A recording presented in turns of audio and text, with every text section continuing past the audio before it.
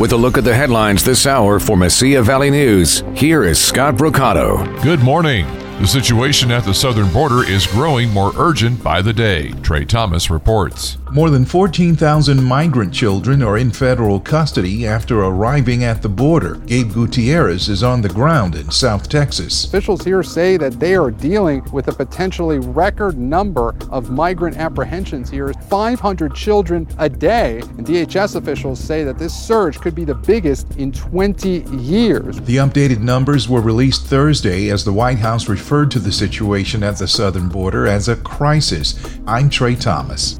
The New Mexico Department of Health is providing an update on COVID-19 cases and deaths in the state. On Thursday, health officials reported 263 new coronavirus cases, bringing the state's overall total to over 189,000 cases. 40 new cases were reported in Doña Ana County. In addition to the cases, 5 more people have died from COVID-19. The number of deaths of New Mexico residents related to the coronavirus is now 3,877. Former New Mexico Congresswoman Deb Haaland was officially sworn in as Secretary of the Interior yesterday. After the ceremony, Haaland says she looks forward to tackling some of the nation's most pressing issues so that future generations can enjoy public lands and waters for years to come. Haaland is the first Native American cabinet secretary in U.S. history. Richard Pitino is officially the head basketball coach at the University of New Mexico. Pitino was introduced at UNM Stadium sporting a cherry red blazer yesterday and said he's ready to get back to work. The former Minnesota coach said the program is going to set a high standard in the classroom, in the community, and on the court. Pitino has signed a 6-year contract with UNM. With a look at the headlines this hour, I'm Scott Brocato.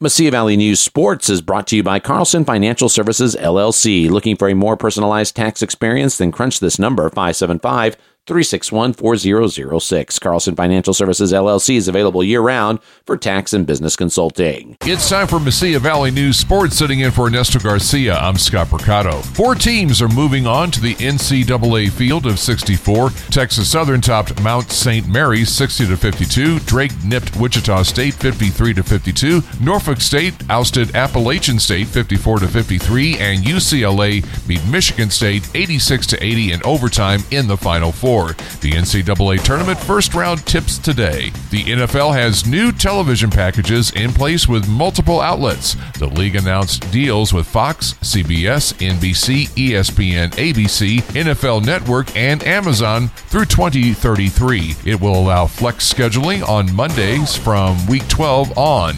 Thursdays will be exclusively on Amazon. Texans quarterback Deshaun Watson is now facing a 3rd civil lawsuit for sexual assault. The latest allegation involves another massage therapist from December of last year and accuses Watson's behavior as part of a disturbing pattern. The Texans say the NFL is investigating. In just a couple of weeks, fans are going to be in the stands at Yankee Stadium and Citi Field. Mets manager Luis Roja is excited, even if it means fans can return at 20% capacity. Opening day for the Yankees is April 1st and April 8th for the Mets. Fans need to show proof of a negative COVID test or proof of being vaccinated before being allowed inside the stadiums. That's a look at Mesilla Valley News Sports. Sitting in for Ernesto Garcia, I'm Scott Brocato.